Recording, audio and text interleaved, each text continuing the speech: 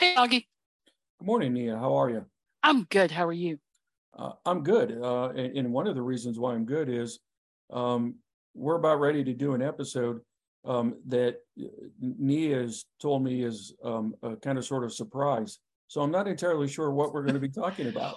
Well, we're not doing a full episode. We're doing a little short Yes, because I don't understand something and I want you to explain it to me. And I suspect that if I don't understand it, I'm not the only one that doesn't understand it. yes, So there's this election in Alaska, right? Which, as we all know, is going to be weird anyway because it's Alaska.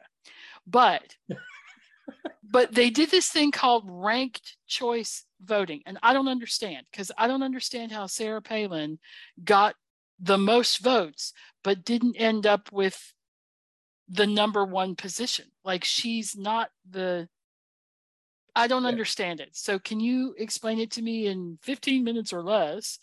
And I know you're going to have to give me the sort of broad stroke view, and I'm sure there's lots of nuance to it, Yeah. but Okay. I'm curious about it because I don't understand it. Okay. So first thing, listeners, what Nia's referencing is that in Oh, and this is for the congressional seat. yes, yeah, this is This for is the for the congressional seat that was vacated by the gentleman who passed away. And he had been in that seat, I think, since rocks were a feasibility study and dinosaurs roamed the earth.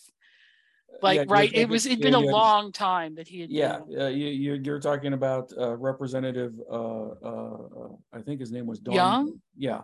Yeah. Okay.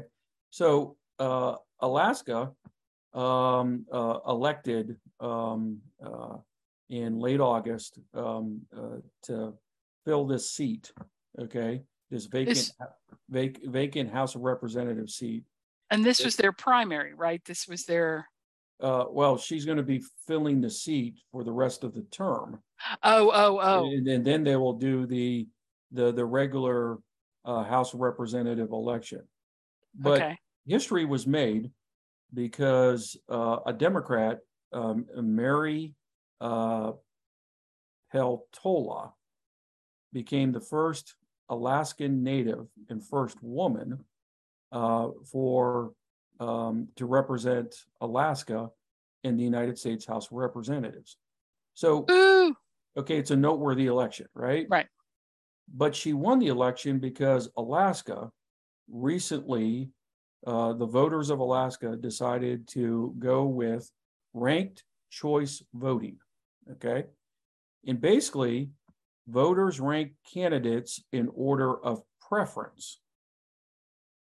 Okay. So basically, how the system works is this, Nia, right? So let's say you have an election using ranked choice voting. All right. So when you go to vote, you don't pick just one candidate. You actually, okay, rank all of the candidates based on your preference. So let's say that the candidates are fruit. Okay. We have apples, grapes, oranges, and grapefruit. Okay. So we got four, right? Right. And you go to vote and you rank those four pieces of fruit, right? And they tabulate the results. The fruit that receives the least amount of votes gets eliminated.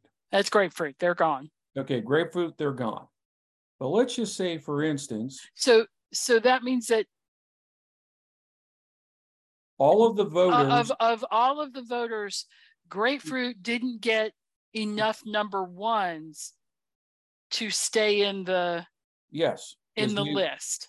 okay, so all the voters who picked grapefruit as their first choice, okay, now their second choice, okay, is tabulated, okay? Okay. And the idea is if one of the candidates gets a majority, okay, after you have eliminated, okay, uh, the preference with the least amounts of votes, okay, then you have a winner. Oh, Okay? so you just keep eliminating choices Yes, until you get to a majority. And once you cross the majority line, that's the winner. yes. So, And you so keep on going until you actually get a candidate that tops 50% of the votes okay. cast, right? Okay. So grapefruit could conceivably have had A significant a percentage of bunch of votes, but votes. if they weren't number one, No, if they are last. Remember, you get eliminated when you are the last choice, right? right. Okay.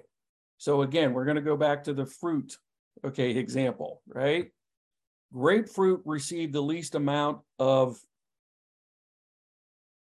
preferred votes, Of number one votes. number one votes. So they get eliminated.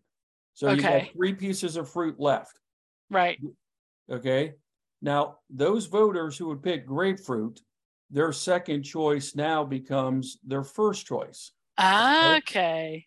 So did their second preference push a candidate over 50%?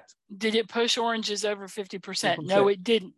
If it did not, then the now last choice of the 3 gets eliminated. And all of those voters who picked the third Grapefruit and the oranges, you go to their third choice, okay, And if that's grapes and it pushes grapes over for 50%, 50%, you now have a winner. I see. Okay. All right.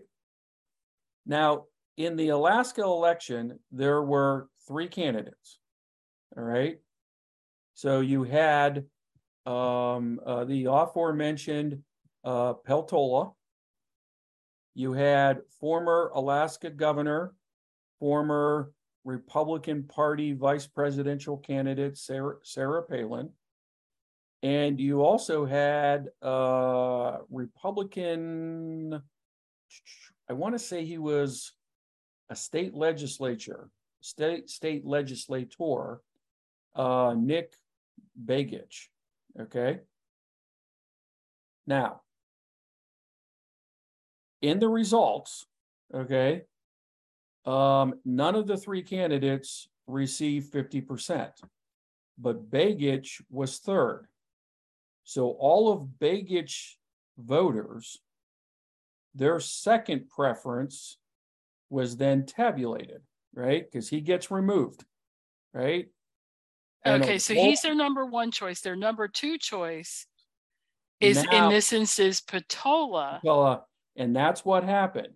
So I see. So even though after the vote results were initially tabulated, Sarah Palin had the most first preference votes, when Begich's was removed, his voters' second choice was Peltola, and enough of them, okay, picked Peltola as their second choice to make her now the preferred candidate. She got over 50%.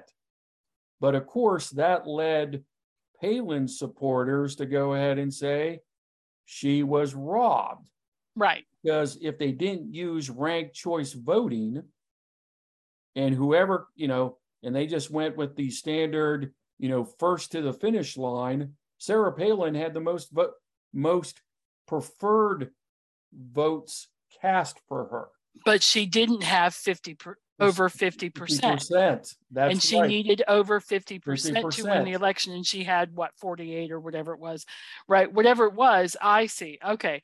So am I correct that what the outcome of something like this is that it means that you really should not run two candidates from a party, because it will split the vote. Split the vote, right? Because if he hadn't been a part of it, Sarah Palin might have been the first choice of enough people to put her over at the beginning, and then that would have just been that. Yes. So what it does then is make the parties choose carefully who they put forward Yes. in an Yes. election. Okay. Yes. So this thing where in the primaries where you have all of these people fighting it out to be the nominee and be all grumpy with each other and undermining each other means that you might give it to your opponent because of the way you've divided out your party. Oh, okay. Yes. Now there are. So let's talk about how. So are they going to do it again in the fall? Will they yes. do it in the national? I mean, in what I sorry, I don't mean this to election. sound rude, but will they do it in the real election? Yeah, the midterm election, Okay. the regular midterm. So that will affect also Lisa Murkowski. Yes. Because she's up. Yes. I think she's a senator, so she's up for. Okay. Yes. So that's how they end up with a Democrat as their congressperson. That's right. Which has got to make a huge majority of conservative Alaska want to lay down in the floor and scream. Oh yeah, they're all kinds of upset. Now, of course, you and a number of political scientists have said this in response. The Republican Party of Alaska only have themselves to blame because they could not coalesce around a single candidate to run for the House seat. Right. They let that be a fight that they didn't need to. They should have had internally dealt with and then put somebody up and everybody get behind that person. Yeah, because historically, Alaska in roughly the last 30 to 40 years has been a solidly Republican state. Right. Right. You know, most of their state positions controlled by the Republican Party. Lisa Murkowski is a Republican. She's probably not conservative. Although she's a moderate. She's probably a moderate Republican. Moderate. Well, I mean, she's a moderate. Yeah, she's in Alaska. Well, yeah, you know, she's moderate for the Republican Party today, right? Right. Well, let's be very clear. Lisa She's not what we would call moderate. She's just moderate in comparison. Right? Okay. Now, it kind of sort of begs the question, do a lot of other government jurisdictions in the United States use ranked choice voting? The answer is no. Okay. Okay. There are 10 cities that use it. Maine was the first state to authorize ranked choice voting for statewide elections. Oh, I'm not surprised. Maine. But interestingly enough, their state Supreme Court has held that ranked choice voting violates their state constitution. Oh, so they've got some changes to make one way or another. Yes. Okay. Didn't Richmond City just entertain the possibility in Richmond and then didn't even really? And then the city council tabled the proposal. It. There we go. Yeah. Tabled the proposal. It gets complicated. Like I think what I've heard from the press is that people in Alaska were saying we need practice doing this because we didn't really understand what we were doing the first time. Just wait till November, it'll get better, right? Like, and it's not entirely new, right? Some cities adopted ranked choice voting in the 20s and 30s, okay? But it fell out of favor in the 1950s, right? But we're talking about some large cities that use ranked choice voting. Okay. Cambridge, Massachusetts, where Harvard is located. It's right outside of Boston. Minneapolis and St. Paul, Minnesota. San Francisco, Oakland, California use it. New York City recently. Oh, right. They just added that, didn't they? Yeah. And they used it for their New York City mayor election. How's that going for them? Well, they elected, Eric Adams, and according to polls in New York, he seems to be doing an okay job, right? Okay. Some of the benefits of ranked choice voting, it helps when you have elections where no candidate wins 50%, right? So because then you don't have to hold a special election. Oh, Okay. it saves money. Yes. And electoral time, because you don't have to go back and say, all right, people, yes, we're in a dead heat and now we have to have another, or Denver, I'm looking at you, we have to flip a coin, which, sorry, I know I sounded sarcastic there because I don't understand the we're going to pick our candidate by flipping a coin. But so it would prevent something like that. Okay, so that's why you would do it. Okay. When it was considered in the 1920s and 30s, it was thought that it would help eliminate the spoiler effect. So I'm going to give you a hypothetical.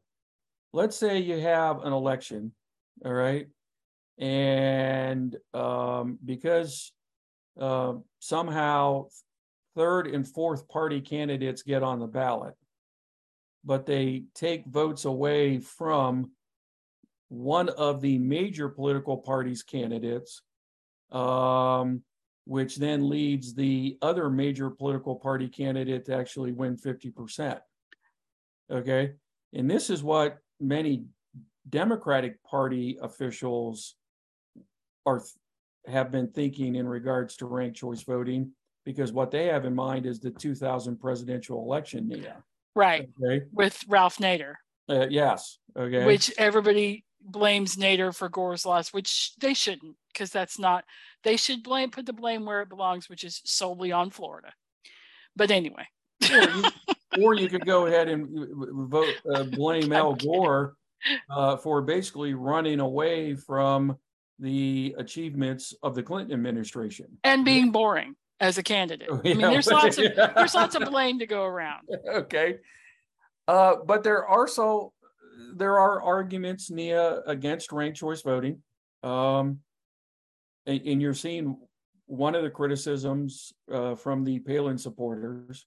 How's this fair? Okay. Our candidate got the most votes. And she lost the election. How is that fair?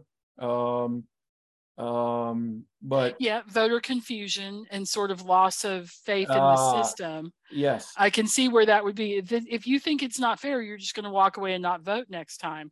And it is. So they're going to have a trouble getting people out to vote in November if they think that the election was, and maybe not even stolen, but just too confusing to figure out what to do. Like, and this is a complicated system, right? Yeah.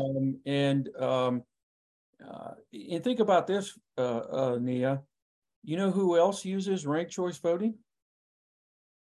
No clue. Okay, you're going to love this. And the reason why I bring this up is that you and I are huge movie fans. The Academy Awards use ranked choice voting to decide the Best Picture award. Oh yeah, that never goes badly. I mean, I'm just saying, there have been films where I've been like, really? So. And that's particularly the case today, because now the Academy Awards announces 10 potential winners for the Best Picture award, right? So the members of the Academy do rank choice voting. And if none of the 10 get 50% after the first vote, then they eliminate the movie that received the least amount. And then they go ahead and redistribute those voters' second preference to the remaining movies.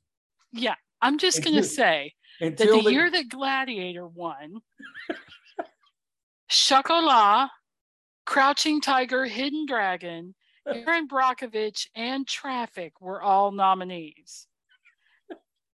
I'm saying that Gladiator benefited from this system. Well, I still go back to I think it was 1980 when a perfectly good movie, a little bit of a tearjerker, what was it? Ordinary People. Ah, Directed by Robert Redford. I think it starred Timothy Hutton. Timothy Hutton and Okay. And it won Best Picture. But one of my all-time favorite Martin Scorsese movies, okay, Raging Bull, okay, lost. really? Okay. Yes. Yes. Okay. See, benefits from the system. Okay. But also you and I are feeling like the people in Alaska who Supported Governor Palin, yeah, right? To say, oh man, what do you mean that we lost, right? Or whatever. What do you mean that that's not many political scientists have cautioned it's a relatively new system. Right. We ought to give it time. If we got to let it work itself out. Work itself out. But one of the major takeaways, and you identified this early on in the episode, is that if the major political parties, okay, don't want to have happen to their candidates what happened to Governor Palin, then the parties need to go ahead and coalesce around candidates for the elections. And not just candidates, electable candidates. Yes. They need to stop throwing people out there who may or may not be electable because because you're too scared to tell them no. Yes. Right? That you're too scared to worry about their ambition, or you want to see where this thing, you need to be more careful about who you put out. And we've talked about this in previous podcast episodes about elections generally.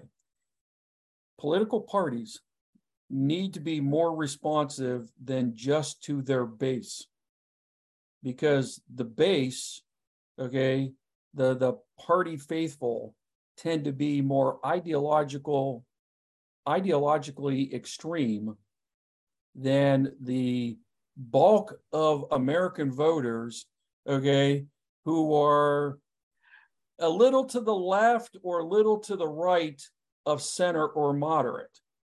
But if you nominate, okay, if you're either political party, if you nominate a loon, it's going to come back and bite you in the proverbial tuchus with ranked choice voting. Right. Okay. It's just going to come back and right. Whereas if you were playing the long game, yes, what you would do is you would choose a moderate-ish candidate, right? More or less moderate, Republican but moderate, Democrat but moderate, so that if your person didn't get 50% immediately, if they counted they would be an acceptable second choice. Exactly. For the other side, for another group of people. Yes. Okay. That's what you need, is to be able to say, well, they may not be our first choice, but they're not a terrible choice. Yes. I can live with this candidate, but I can't live with those other ones. Exactly. So you need to put your money and your focus behind that individual. Yes. Which forces political parties, particularly political parties in the United States, the two dominant political parties in the United States currently, okay, to stop being so, if you will, partisan or polarized, right? But it does bring up an interesting question of, if you had a third party candidate, and I know we're going long, but now I'm into it. If you, like Ross Perot, who was very popular, mm-hmm. If you had that person running as the second person of, okay, well, if I can't get my person, I could live with Ross Perot. He might actually get elected and if enough people on both sides. And so that means that third party candidates, if they were more moderate or they were less fringy, yes, that they might actually do better in elections than they have done in. Oh, that's the way to go. And that's I've just found my way to the presidency. Well, and that's one of the advantages that supporters of ranked choice voting point out. Ranked choice voting actually gives voters more choice. Right. Well, but it also encourages, so if you're Jill Stein and you're really pretty moderate about most things, right? If you sell yourself to both sides as, listen, I agree with you guys on these issues and you guys on these issues, and both sides rank you as their second choice, you have the possibility of either being elected to the position or at least doing better in the polls than you have done previously, which allows you levers of power. Yes. Otherwise. And now, Nia, you're getting at what you see with a lot of third, fourth, fifth parties in Western European nations. Right. Because they are not just single issue parties. They may have been created because of concern about a single issue, but they have fully developed platforms. Yeah, they've had to do that in order to get enough traction, enough seats in parliament, okay, to actually have leverage to negotiate with the other, the more dominant political parties who don't get a majority in a parliamentary election and have to cobble together a coalition government. So is that why Republicans generally don't like ranked voting? Because they prefer the two-party system? The benefits of the two-party system, at least theoretically, is that they're supposed to give voters a choice. But as you and I've discussed, some of our more recent presidential elections haven't been much of a choice, right? Oh, look, a rock and a hard place. Right? Okay. Oh, goody for me. Okay. While I'm holding my nose, which of these two don't stink the most, right? Right. Okay. So again, there are pros and cons to almost any kind of voting system, right? Right. But nevertheless, I like most political scientists would advocate caution, right? Because before you throw it out, you mean? Yeah, correct. Because let's see how it works, right? Let's see. Can I ask you a personal question? Yes. Are you excited for the Alaska November election to sort of see? Yes. What happens with it? Yes. Kind of like for political scientists, this is kind of an experiment for y'all in the field, right? Like this is a natural field experiment that we hardly ever get, right? Yes. Well, and relatively low stakes because the other side will not be killed if they don't win the election, right? Like it's right. Not. Yeah. So, I mean, okay. Interesting. Yeah. So are we going to come back and talk about it after November and see how it worked? Oh, yeah, I think we should. Because again, until we get more data points, okay, these are just initial conclusions. Right.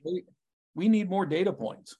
Like any good, scientist, what is the trend? Right. And we should see that with New York as well as. Yeah. What's the pattern here? Right. Okay. What are we learning from this kind of voting system? Well, I feel like I have a little bit better handle on it. Yeah. And also I'm sort of in the bleachers waiting to see how the game turns out. I was fascinated. Okay. And it's not very often I actually pay attention to Alaskan electoral politics. Congressional. Because you pretty much know that's going to go Republican. And then it didn't. Okay. So, but when it didn't, and they went ahead and picked, this groundbreaking person, right? She's breaking ground, right? Yeah, it's exciting. And I love that stuff, right? I want to see, people that we've not had in elected positions. Right, voices that we haven't heard from yet. Yeah, right. I mean, if I was a citizen of Alaska, I would have a certain amount of pride, right? Me too. And I also would temper my concern if I were a Republican in Alaska that she's a Democrat, because she's an Alaskan Democrat. Yeah. Right. Which is not the same as a New York, California, Colorado Democrat. She's not, it's not like she's going to suddenly Yeah, she's not a San Francisco Democrat. Exactly. Right? She's not suddenly going to say, here, let me get in bed with, directly with the left part of the party. That's just not going to happen, because by her nature, she's going to be a moderate or conservative Democrat. Yeah. So, I mean, so it's not like she's going to suddenly put the lampshade on and start dancing. Like, that's just not how this is going to work. Yeah, I would be really surprised if, in her first speech on the floor of the House of Representatives, she went ahead and said that the federal government should stop drilling for oil in Alaska. Yeah, she's not going to do that. She's just not going to do it. Cool. Well, thank you so much, Augie. I appreciate you explaining it to me. Now I have a better idea of how it works. Yeah. And why some people wanted it. Yeah. So now we'll get to see how it works in real life, and you can explain to me whether it worked or failed. Yeah. All right. Cool. Thanks, Mia. Thank you. Yep.